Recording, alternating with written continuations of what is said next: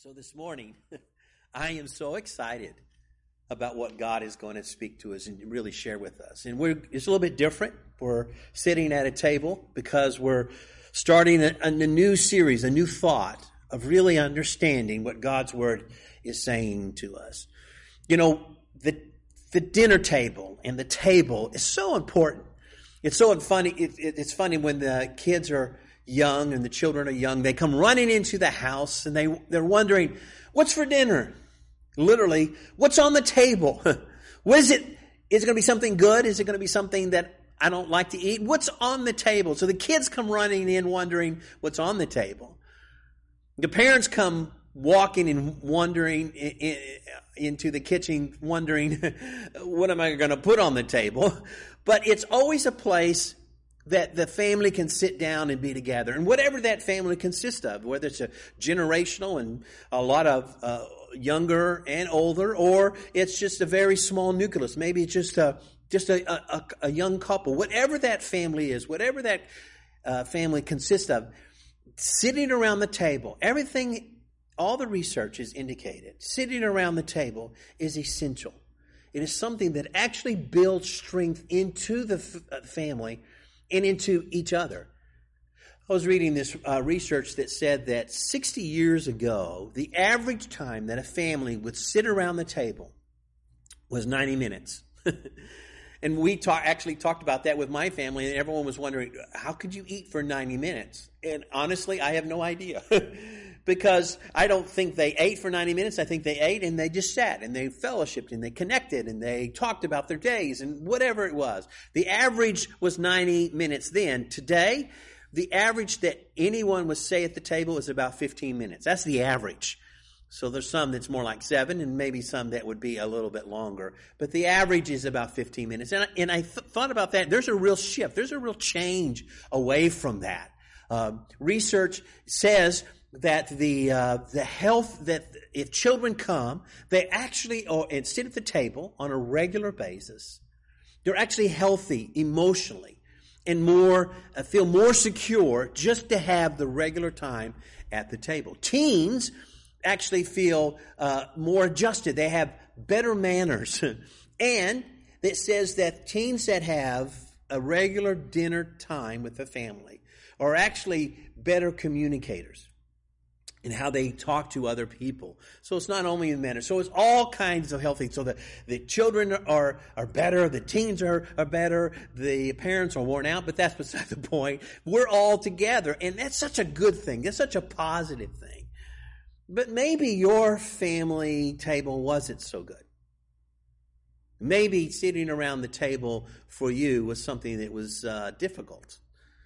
Maybe your table was a table that was filled with strife or rejection.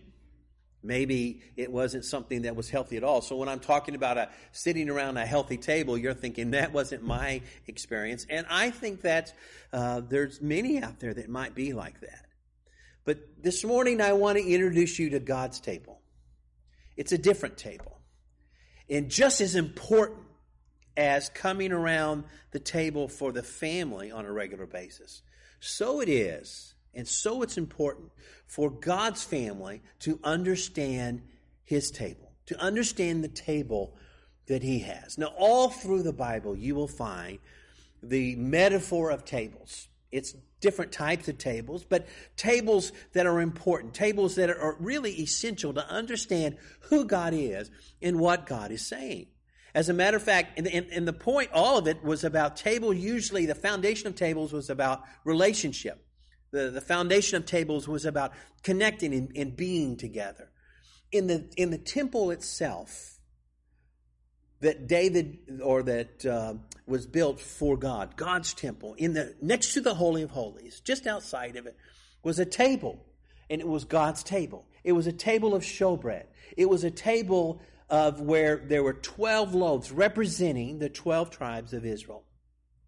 And this table was right next to the Holy of Holies and represented the relationship, that the commitment that God had to be with His people. In Psalms 23, it talks about God said that I will build I will have a table, and I will serve a table for you in the presence of your enemies. I often got confused with that table. I'm thinking, that's crazy. How could you eat and fight at the same time? But the picture is not of fighting, but the picture is of a battle already won, a victory that's already been decided, something that's already concluded. It is a table that God sets up for us, showing the enemy has been defeated. I like that table. That's a good table. Maybe we'll talk about that table in the future too. It's a table of blessing. But the question is, how do you see God's table? Especially for you in your life right now, in the midst of everything that's going on. Do you see it as a table that's filled with failure? Maybe a table that's filled with condemnation. Maybe a table that is filled with rejection. Some table that you feel like, I just can't live up to. I can't really achieve that. It's important for us to understand that the table that I want to talk about this morning is a table of blessing, is a table of victory, is a table where God has moved and done such amazing thing for us. So this morning, we're going to start a series called What's on the Table? What's on the table? And specifically this morning, we're going to talk about what's on the table. And what's on the table this morning is an open heaven. Oh, that's so exciting. And it's not just something that's a theology that I want to talk about this morning or something that is way out there and distant. This is about you now today. This is about how you live your life. If you understand this table that I'm talking about, a table that it was set with an open heaven, then you will understand how to live your life. And you will have a different perspective and even different strength to live that life. It's so important to understand that. Now, I am one, when I'm reading a book and such, that I don't like to know the ending. In fact, if I'm reading a book, I won't even read the flaps because I think it gives away too much. I want every page to be a new experience. That's just the way I am. And if Lisa has read a book before I have, and I'll just say, well, is it good? Did you like it? That's it. I don't want any details. I don't want to know anything else. In fact, when I went to the movies and I would see the previews in the theater, you know what that is, the movies where you'd go and you'd see it, they're extinct now. They're not going to ever come back, it feels like. But when I would see the previews, I would not be happy. I would think, okay, that's cool. I'm going to look forward to that movie. But at the same time, I'm thinking, you just gave the movie away. I know what's going to happen. And I don't want to know. I like to just experience it. I'm not one that jumps to the end at all. When I was... many years ago, I was a movie editor, and one of the things that I did is that movies they would send to the TV station, and then I would take out content, or I would take out time in the movies to fit a certain time slot, or if there was something inappropriate in the movie, we would take that out, and I would put in the fade to blacks or all the things that would need to be there so that the switcher would know there was a break that was coming up. And as I did that, I got pretty good at figuring out movies.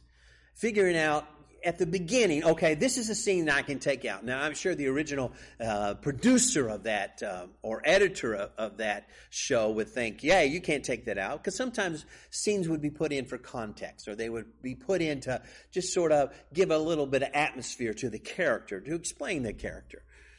But for the understanding the film or understanding the movie or understanding the show, it wasn't necessary. So I would learn to take those out. And I would get pretty good. Just looking at a scene, I would say, okay, they don't need that scene. It would be okay. Sometimes I'm wrong because you get to the end and you realize, oh no, that was necessary. That was important. That was something that was really needed to understand the ending. And I would have to go all the way back and put it in. Didn't like that at all. But when you get to the end, that's when you find out everything. That's when you find out what's the punchline, how everything worked out, how everything evolved and moved through the movie. That's where you find the answer. And so that's what I want to do this morning. I want to skip to the end. I want to go to the end because if you don't know the end, if you don't know the last table, you'll never understand the tables that God has for you right now. If you don't grab a hold of the table that God has at the very end and understand how that fits into your life today, then you won't understand the wonderful tables that God has for you. So we're going to start this morning at the end, at the last table. And so let's go all the way to the last book of the Bible, the book of Revelation. This is such a great book, and we're often very intimidated by this book because there's so many different interpretations about what it can mean. Now, and that's true, and I feel like God has helped me understand some really solid things about Revelation, and I love teaching on that. There's a blessing, actually, to understanding Revelation and everything that was involved there. However, one of the things that no one questions about is the incredible, clear, descriptive picture that we get of Christ himself, of Jesus. Jesus and how he is majestic and how he's amazing and how he's incredible. So if you go to Revelation 19, you'll see such a great picture of Jesus himself. Who is Jesus? He's described as holy. He's described as just powerful. You see that picture. There's no doubt. There's no interpretation that varies on that. You see the risen Savior, Jesus Christ, our Lord, the head of the church, coming back with such glory, with such power. But right in the middle of describing who Jesus is and how Jesus fits into our lives, then all of a sudden you find an amazing verse. In fact, in chapter 19, Verse 9, it says this: "Blessed are those who are invited to the wedding supper of the Lamb." Literally, the wedding table of the Lamb. In other words, there is a table that's established right in the middle of chapter 19. This is a table of all tables. This is the table that says this is the ultimate table. This is the last table that we find anywhere in the Bible. The table that's described for where God sits down with us. And so it's important for us to understand, what does that table mean? What does that table mean for us? What's going on in all of this, that we would understand the significance of that table? Because when you get to the end, when you get to the last table, you begin to reflect and say, hey, this is what it means to me. And so in verse 11 of that same chapter, we find an incredible description of Jesus. And this is what it says. He said, "I saw heaven open. I saw heaven standing open. And there before me was a white horse whose rider is called Faithful and True." Whose rider is called Faithful and True. With justice he judges and wages war. Wow. You read that verse and you just feel the authority and the power. There's so much in that verse, and I just want to unpack it a little bit, because unpacking that verse helps us understand the table that we're at, the last table, the significant table. See, this table says we win. That's what you have to understand. You need to know that we win. If you understand this table, you understand we win. But how do we get to that table? That is the blessing that I want to talk about this morning. John opens up this verse and says, "I saw heaven open wide." Heaven was open wide. Who was it open for? Well, everyone that was invited to the table. It's open for you. It's open for us. We need to understand and have a concept of an open heaven. And I think sometimes, maybe because of our culture, maybe because of our lack that we feel in our own lives, or our inadequacies that we feel like, I don't really understand about an open heaven.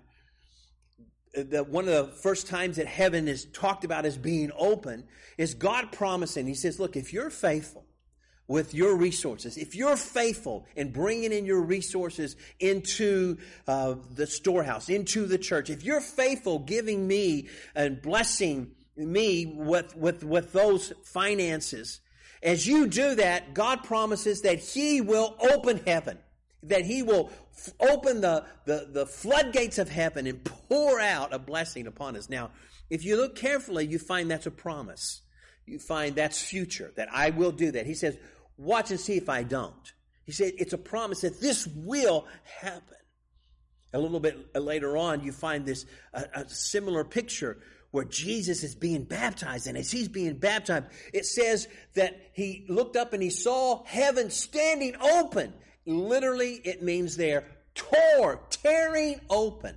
So where in the Old Testament it was a promise of what will happen, here it's a present The verb there is present, showing it's happening right now. Jesus looked up, and as the Holy Spirit was coming down like a dove, and he was being baptized, heaven was literally being torn open. It was changing before his very eyes because the power and the ministry of Jesus Christ was beginning. It was happening right then. And you might think and you might feel, how can that happen for me? Because a little bit later on, it says that Stephen looked up and said, and saw Jesus standing, and heaven was open. Now, it's past tense. And in fact, since that water baptism where the Holy Spirit fell, and it was a present sort of a tearing and a current opening of heaven, everything after that, heaven is seen as opened. It is done. And Stephen looked up and he saw Jesus standing at the right hand of God, and heaven was open. It was done. And even here, the tense is past tense, where in Revelation, John saw heaven open. It is done.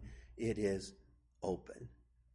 Now, I was remembering a cartoon that I saw of two men who were walking up to heaven's gates, and it was closed. And as they were walking up to heaven's gates, one turned to the other and said, I knew that vegan stuff was a bunch of bull. And about that time, the other one looked up, and there was shock on his face because guarding the gate was a cow. And so sometimes we feel like that. Sometimes we feel like, wait a minute, what happens if I get to the gate and it's not the circumstances I thought, or the price to get in was different? And very often, whether it was through jokes or just understanding, we see St. Peter or someone guarding the gate. And I'm telling you, that's not the picture we have in the Bible. That's not the picture we have at the end. Heaven's gates are open wide. They have been thrown open. They have been literally torn open by the Holy Spirit as he descended on Jesus. And everything Jesus has done from his death to his resurrection has opened the gates of heaven. And Stephen saw that they were open, and John saw that they were open. It's important to understand the heavens are open. Now, what does that mean? Well, to understand what that means, you have to understand the fact of who Jesus is. Because it says that Jesus was called faithful and true. Faithful and true. Now, faithful and true is not what he does. He's not just faithful to us. It's not just what he does. He's not just true to his word. That's his name. That's who he is. He is faithful and true. Jesus is faithful. Jesus is faithful in the sense that he will not allow us to fail. You have to understand that. You have to believe that. No matter what you're going through this morning, no matter how you're struggling this morning, Jesus will not allow you to fail. He is faithful in everything that he has done. He is a faithful God from the beginning to the end. He is faithful to you right now. He is with you. And even though we struggle, even though we think, I don't know if I can do this, God is faithful. As long as we are true to him and stay to him, he is faithful to us even when we struggle. And not only is he faithful, but his word is faithful. His word is true, it says. He is a true word, which really means that we can trust him. We can trust this word. And if God says that we're forgiven, we're forgiven. If God says that we are healed, we are healed. The Bible, Jesus says that whatever is bound on earth will be bound in heaven. And whatever is loosed on earth will be loosed in heaven. That is so powerful. That's a true word. We can trust that. We can believe it. And there's ever a time in this day, in this age, with everything going on, that we need to understand what the table of God is saying is that it means that his word is true, that we can trust his word. Now, sometimes we really struggle with some of this. The fact that he is faithful and true is who he is. But then the verse goes on to say, hey, what does he do? And what does he do, the one who is faithful and true? What he does is he judges and he fights. He judges and he makes things true. You see, a judge means that he determines what's right and wrong. Jesus is the one that determines what's right and wrong. And a lot of times we live in a day and an age where we say what's right and wrong. That's right, that's wrong. And the world is just upside down, backwards, saying everything that is right is really wrong. Everything that is wrong is really right. That world is backwards. But in the end, God is the judge. He judges me, judges you. And he'll judge this entire world. God is the one that judges and determines what is right and determines what is wrong, because only God looks at the heart. Only God knows the motives. Only God knows the intent, the very core of humanity. God is the one that judges. But not only does he judge, he actually, the Bible says, he fights. He wages war. He's the one that fights. He's not up there just saying, okay, you go over there and you attack here. And we have this picture, because of what we see in Daniel and the angels, where the angels come and they're fighting. And I think they do. And I think that's real. But in the picture we have in Revelation is not God up there and Jesus up there sending out troops here and there. He is the one who actually fights. Although you will find, and as you read through Revelation, it's not much of a fight. It's more of a massacre. It's more of Jesus shows up and that's it. It's over. It's done. He's not struggling, to somehow I'm going to defeat the enemy. Somehow we're going to fight this final battle and I will come against evil. It's already done. It's already defeated. Satan has been cast down and has been bound by the force of Jesus Christ. We are victorious. In fact, the Bible says that nothing can stop the church. That the church, you and I, will prevail because the church will spread the gospel to the whole nation, and nothing can stop that. We are victorious. We live in an open heaven, where heaven is opened up, and that the victory that we find in Jesus Christ is our victory now, and the truth that we find in Jesus Christ is our truth. And is that your truth right now, right here, right now? You have to believe that heaven is open. You have to believe that it's there. It's really interesting when the soldiers came to capture Jesus, to take him to the cross, so to be crucified. They didn't drag him off and Jesus goes, no, I don't want to go. It wasn't like that at all. They came and they said, are you Jesus? Are you? And what did Jesus say? Jesus said, I am. And just his words, the power of saying I am, like God said to Moses, I am that I am. When Jesus said I am, it says that they fell back. They didn't just go, ooh, wow, that's a cool name. No, they were thrown to the ground. Just the power, just the authority of who Jesus Christ is flattened them. You see, Jesus Christ is victorious. He is faithful. He is true. He's the one that fights for us, and he's fighting right now. And I know there's a plague that's going across this nation of sickness. And I think there is a spiritual component about it, because it's not only a pestilence that's moving across this land, it's also the animosity and anger and rage and racial division. It's just I believe, something the enemy is using to just ravage America. And I believe it is time for us to understand that we have an open heaven that declares the strength of Jesus Christ, that declares the love of Jesus Christ, that declares the most incredible thing. He is the victory. He doesn't just do victory. That's what it's saying in Revelation 19. He is the victory. That's who he is. That's what he does. And when he comes, it's done. If he comes and he says, I am, and the soldiers fall back, that's done. And the last day when Jesus returns, it won't be a battle. It'll just be Jesus says, I am. And it'll all be over. That's the God we serve. You see, heaven is open because he is faithful. Heaven is open because he is true to you. And everything that you need to understand who he is. But you might look at your own life and you say, Greg, I don't know. How do I know that heaven is open? How do I know that I'll really go to heaven? I feel so weak. I feel like I fail. I feel like I let God down. And I feel like that I'm not sure. Maybe I'll get to heaven and those gates are really close. Or maybe when I'm praying and I'm saying, God, heal my family or heal my finances or move in my heart, maybe they'll be closed. How do I know that heaven's gates are open? When I feel so weak, how do I know that he's really there? That he's really moving in my life? And that's what this table is all about. That's what he's doing. That's how we know that he is moving in our life. That's how we look at this table and we say, really, what is this table about? In Matthew, we find the most amazing story And it's really easy to miss it. It's really easy to sort of just fly right by it and really not understand what this is really all about. Because this is what we need to understand. The Lord's table is set and an open heaven is being served. The Lord's table is set and an open heaven is being served. And in Matthew, we find this story that amplifies that helps us understand that. It's a story of the most tender compassion that Jesus has for us. In Matthew chapter 12, verse 20, we find that here's Jesus, and he comes and he walks into the synagogue. And as he goes into the synagogue, the Pharisees have a trap set up for him. And the trap is that he will see this man who has a shriveled hand. And when he sees it, he's going to do something. Because, see, this is a Sabbath. And the law says, God's law says, you don't do any work. And they have then interpreted that healing would be work.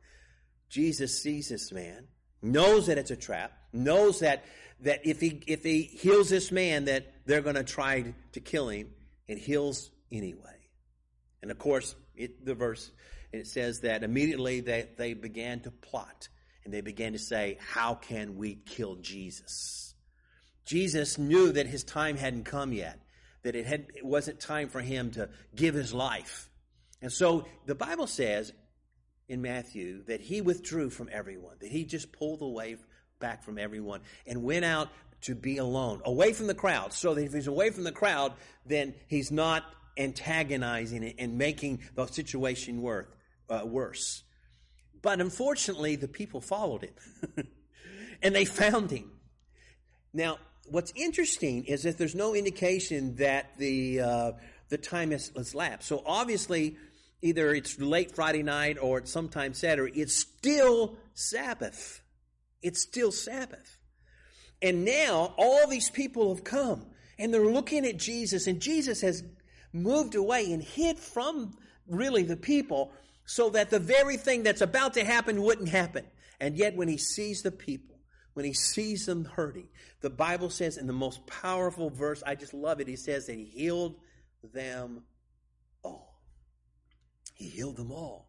So he didn't just heal one man. He healed them all. He healed everyone, knowing that this would just infuriate the Pharisees and maybe rush a timeline that wasn't ready yet, but he could not miss. He could not just pass. He couldn't go by and not see and heal the people of all of their sickness, of all the things that they're dealing with. And what is powerful about this time is that it says that Matthew describes Jesus this way. He does an Old Testament quote from Isaiah. A lot of times when you're reading and you see the Old Testament quotes, you just sort of skip through real quick. I don't know if you're red letter New Testament readers, where you just want to read everything Jesus said, which are really awesome, but then you skip all the other part because it's, you don't understand it. And this is one of those passages you may not understand, but it is actually describing who Jesus is. Now watch this. It says in verse 20, a bruised stick he will not break, he will not step on. And a smoldering wick he will not snuff out, till he has brought, watch this, justice through to victory. That is so amazing. That is so amazing. He's going to bring us through victory. You see, a bruised stick is one that has been broken like this. It would take just a little bit, not much of anything. Just dropping it and it would break. It is right on the edge. And that's how we feel so often. We feel like, God, I'm broken. God, I'm messed up inside. And I can't even take any weight. And maybe you're feeling that. Maybe you feel like, man, I'm messed up, or I can't do this, or this is really hard. And just the lightest touch could break through.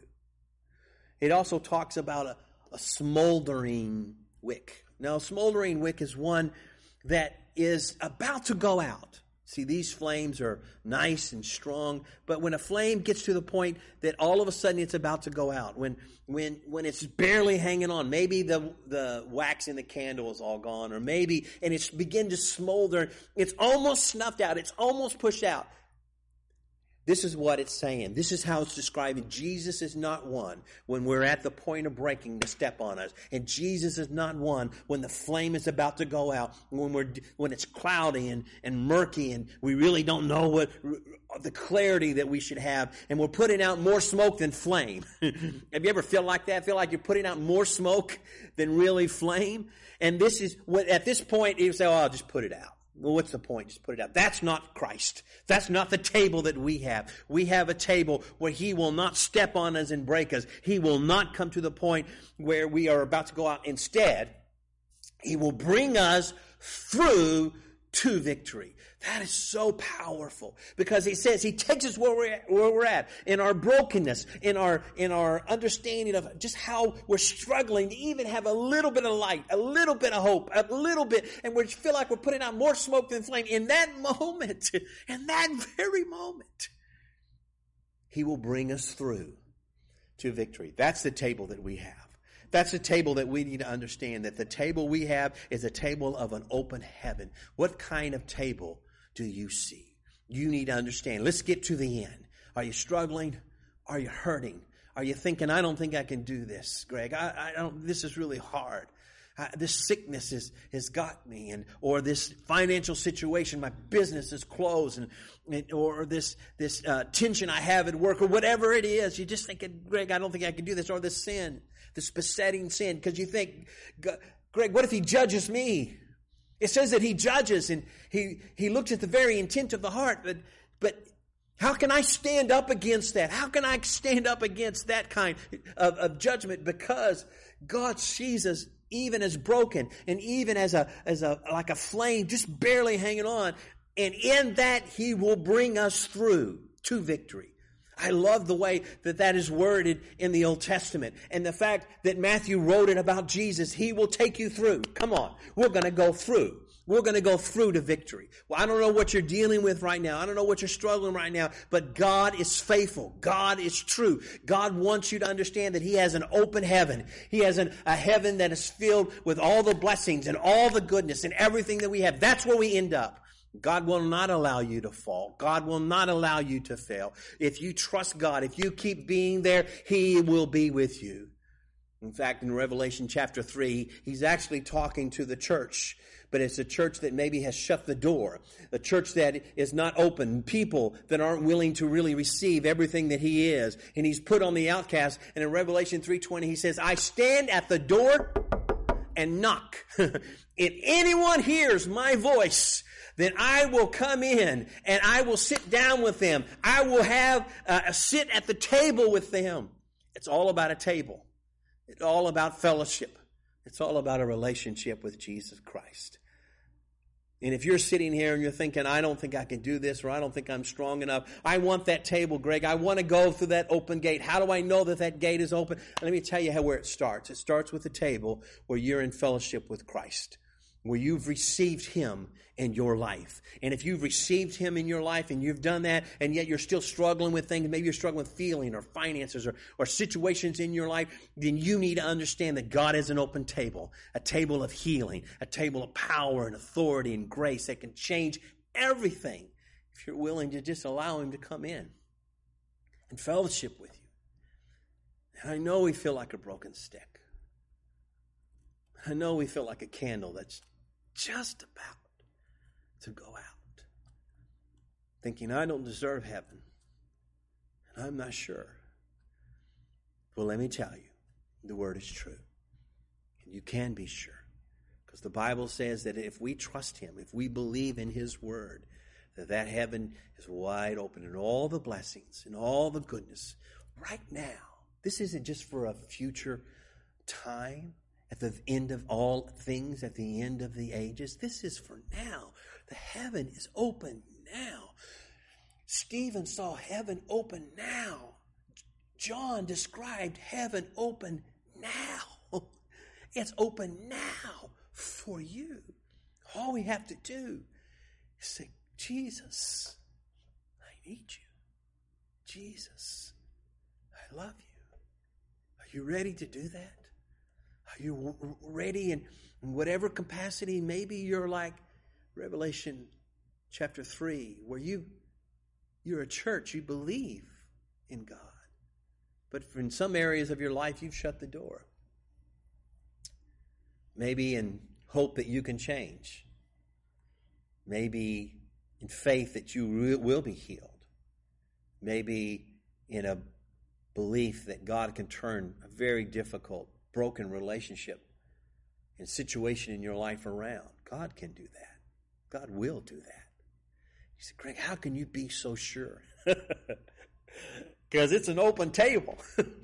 Christ is open. Now's the time for salvation. Now is the time to receive everything that God has for us. Now's the time to believe. Now's the time to trust. Now's the time to say, God, come into my life. God, use me. God, help me to walk stronger. Now's the time to change everything.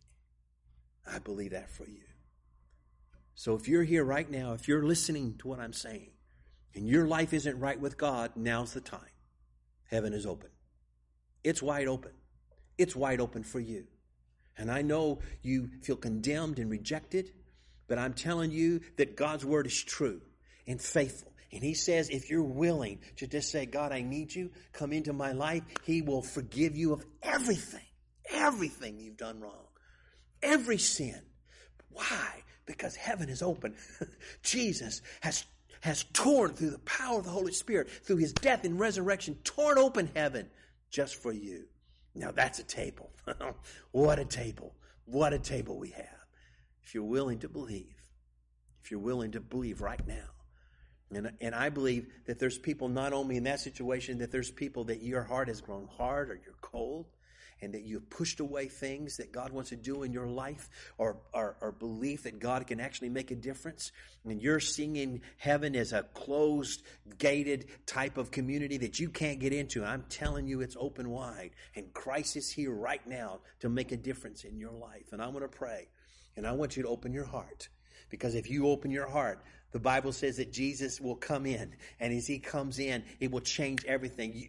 You need to believe that there's an open table, that there's an open heaven, that God is doing something, and God is able to do something in your life right now, right here, and what God can make the most amazing change in your life. I'm going to pray, and God's going to do that. I want you to pray with me.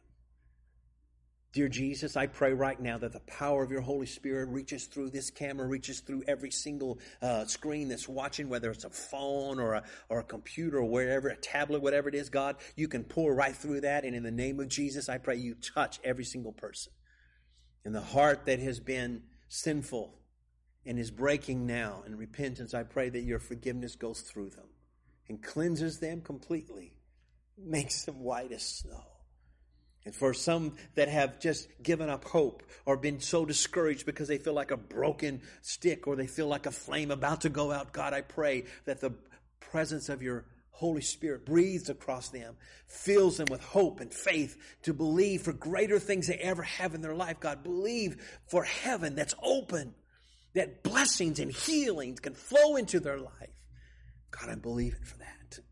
And I'm asking you right now to touch every single person listening to me in the name of Jesus.